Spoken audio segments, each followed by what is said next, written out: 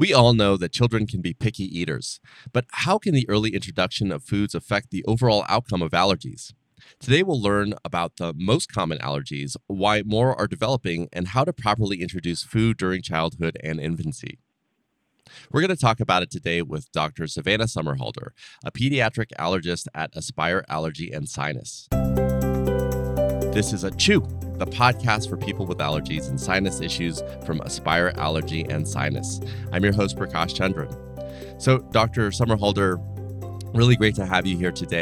This has been a topic that I've been excited to talk about because I have two little ones. I can remember the first time I gave my daughter eggs and she threw up everywhere. And so I've always kind of been wondering, what is the right time to introduce these foods? When is it important to introduce them? And just really a whole framework around that. So I'd love to get started by asking, why is early introduction to allergenic food so important? So these are all great questions. I'm also a mom, and so I think all of these things are just so important for parents to be aware of and to allow them a little bit more comfort when introducing food. So we now know this is relatively new information, but we've got new data that tells us that delayed introduction of solid foods, especially these highly allergenic foods, can actually increase the risk of food allergy development or even eczema.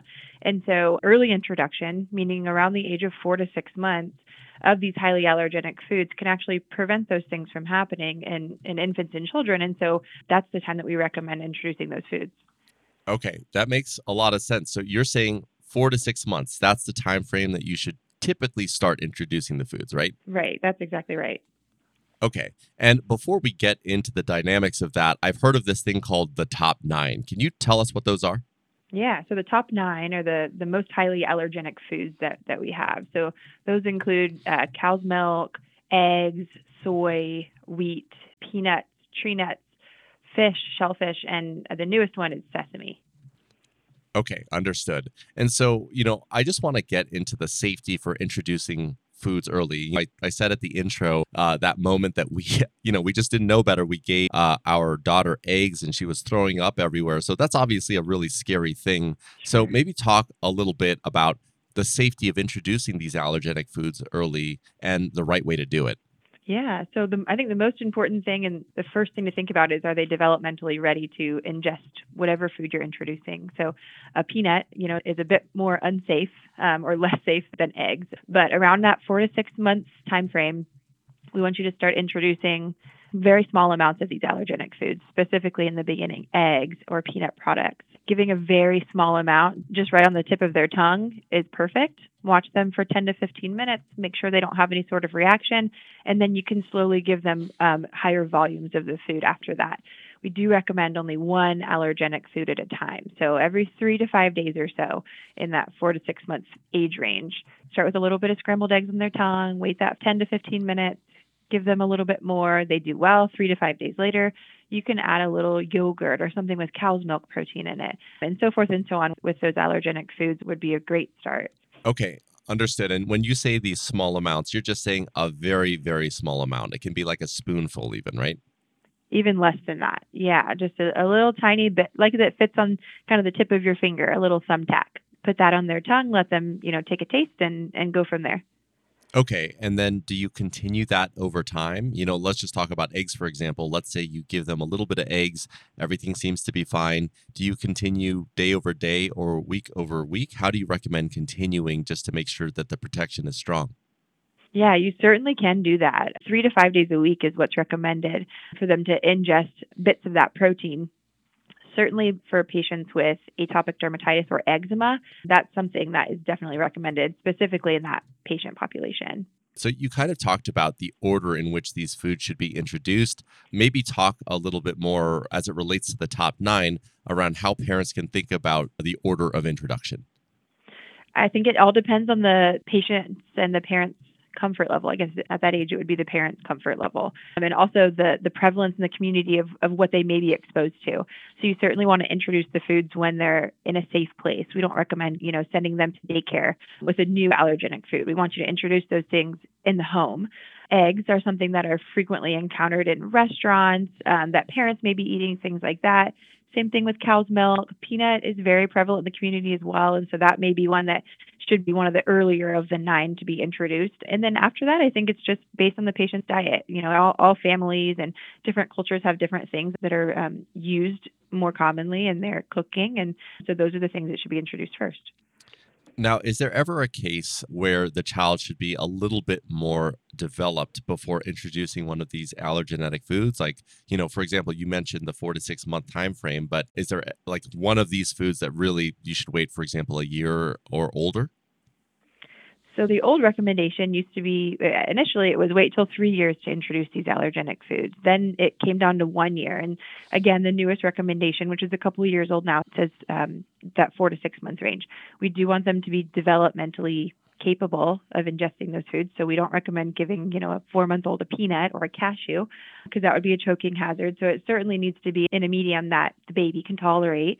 With that being said, there are a couple of conditions or family histories that may warrant consult with their pediatrician or their allergist, which include moderate to severe eczema, or if they have a family history, a close family history, like a sibling with a food allergy, they may want to be seen by their allergist first. And then the last one would be if they have any other known food allergies. We would want them probably to be seen first, potentially tested first before they introduce those things. Yeah, I was just going to ask if you should still introduce potential allergenic food if you know, for example, another child or someone in the family also has a food allergy. Yeah, it's definitely not, a certainty that a sibling is going to have a food allergy just because another one does, but it does put them at a little bit of a higher risk. And a lot of times we see some anxiety or nerves associated with that, which is completely reasonable and understandable. And so being seen by an allergist is certainly a reasonable option before introduction of allergenic foods for patients who have siblings who are also food allergic. Okay, so let's say a parent starts to slowly introduce their child to one of these top 9 allergenic foods. What does a reaction to that food look like? What should parents look out for, and how quickly does it happen? Yeah, so at this age, at the 4 to 6 month age, by far most common reaction that we see will be a skin manifestation and a GI manifestation. So that will look like typically hives and or vomiting. Those are the two most common. That doesn't mean there can't be other systems involved too. Some patients will have sudden onset of nasal congestion, eye watering, sneezing. Sometimes they'll have lung involvement, meaning like wheezing, coughing, things like that. Those are the most common that we see and usually the first to present themselves, which typically will happen in the first 30 minutes, usually, if a patient's going to have a reaction to a food. It can be a couple hours later, but usually we see it in the first 30 minutes. And how long typically does that reaction last? It depends, actually. That certainly ranges from patient to patient. I will say that recognizing it early is very important and addressing it early, treating them if necessary. Okay, and so you said, the two of the most common manifestations were, either something on the skin or vomiting. So when we Mhm. talk about treatment, what exactly does that look like? So if it's a first time introduction, which can happen, you can have a reaction on the first ingestion of, let's say, peanut, in which case you probably will not be equipped with an EpiPen, which we know is one of the first line medications. Having on hand Benadryl, Zyrtec, one of those antihistamines is certainly an option if that's all that you have. And then reaching out for further assistance, 911 would be the next step. Okay, I understand. And so would you recommend if you are going to start making the introduction of some of these allergenic foods to a 4 to 6 month old, having like, for example, the infant Benadryl nearby just in case? As a mom, I would say yes, because there are a lot of nerves that come with introducing these foods, especially if you have a family history. So I do not think it's a bad idea to have them on hand. Most of the population, most babies will do just fine and not need anything. But as a mom, my answer is yes. Absolutely. And Yeah. so we'll go with that. Yeah, for sure. Now, look, in talking about this, I myself am asking, like, is it worth it to introduce some of these, foods that could potentially cause a severe reaction? I know there's obviously risk to anything. Like, hmm what is the real benefit of doing that versus waiting? And I know that you said there could be increased food allergy in the future or even more extreme cases of eczema, but maybe talk a little bit about the data that you're seeing and why this is so important. We absolutely have great evidence and great data that tells us delaying introduction of these allergenic foods can and likely will, if you're in that population, uh, increase the likelihood of you having an allergy. introducing them early, we know, data proven, that it reduces the incidence of having a food allergy. And like you mentioned too, eczema. And so it seems like a pretty clear cut answer based on evidence what to do, which is to introduce early. Anxiety, fear, nerves, all of those things come into play. But if we're doing what's best for our child, it's really, buckling down and offering those foods early, as long as, again, we don't have any of those other coexisting things going on. Sibling with food allergies, moderate to severe eczema, history of other food allergies themselves. Yeah. And I know you covered that before, but I just really wanted to drive the point home of why it's so important. I think one of the other things I wanted to ask is if, let's say, there's like a mild reaction, maybe like a small skin rash after giving your child one of these foods, what does that mean? Does that mean you should keep trying? Does that mean you should, tell your pediatrician? Talk a little bit about that. Yeah, if it's localized, perioral, like redness, things like that, I'm not too concerned about it. It's not likely to progress into something systemic or involving other systems in their body. So if they eat, let's say, like a strawberry and they get redness just around their mouth, it doesn't move anywhere else. I feel pretty comfortable with that. That's likely just a kind of a contact reaction from the fruit juices, the acidity, things like that. It's when it becomes some other system in their body or full body. So, if they eat something and they get hives on their face, their chest, their legs, or if they vomit, things like that. But if it just stays localized around the mouth, I'm not too worried about that. And I want them to keep eating it. So if it does kind of, express itself all over the body, you don't recommend continuing to give it to them. I imagine that you would just tell your pediatrician, hey, I think my child might have a reaction to this specific type of food, and then figure out a plan from there. Is that correct? Absolutely. Absolutely. Agreed. Okay. Another question I wanted to ask is, does eating allergenic foods during pregnancy reduce the risk for food allergies in the baby? We don't know the answer to that. Some studies tell us yes, and some studies tell us it doesn't make a difference. We do know that it doesn't hurt the baby for you to eat allergenic foods. It doesn't increase the risk of them having allergies if the mom's ingesting them. So, in summary, with that information, we want moms to have a free and open diet, not restricting any of those allergens. Okay. And, one of the last questions that I wanted to ask is just around food allergies in general. It seems like in my research that more people are developing them, and I'm not exactly sure why that is. So, is that something you can speak to?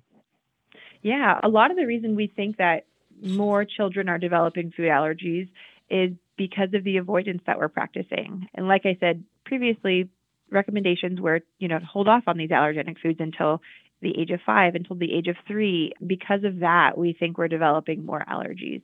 In a lot of other countries where peanut, for example, are integrated into the diet very early, we're seeing less peanut allergy there. And so this is part of the reason that we started really delving into and studying early introduction, and we've had great outcomes. Okay, amazing.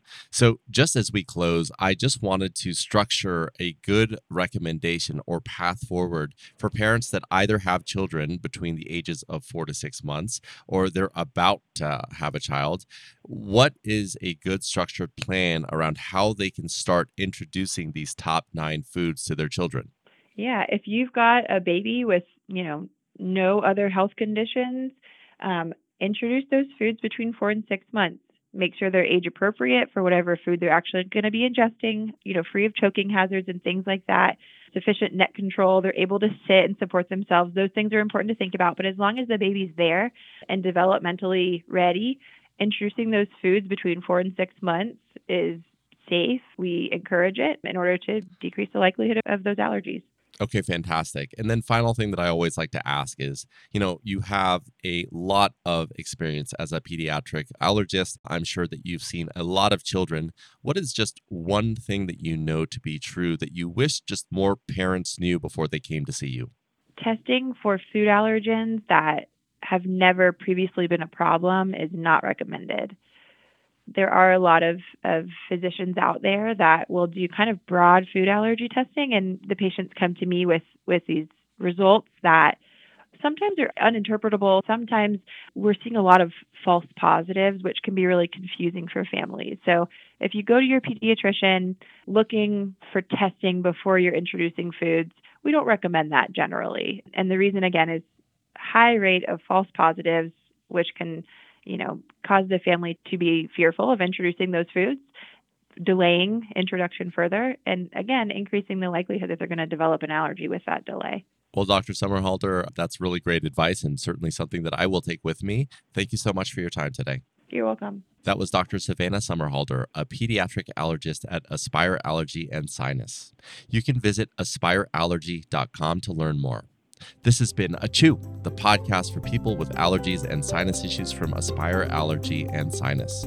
I'm your host, Prakash Chandran. Thank you so much for joining us, and we'll talk next time.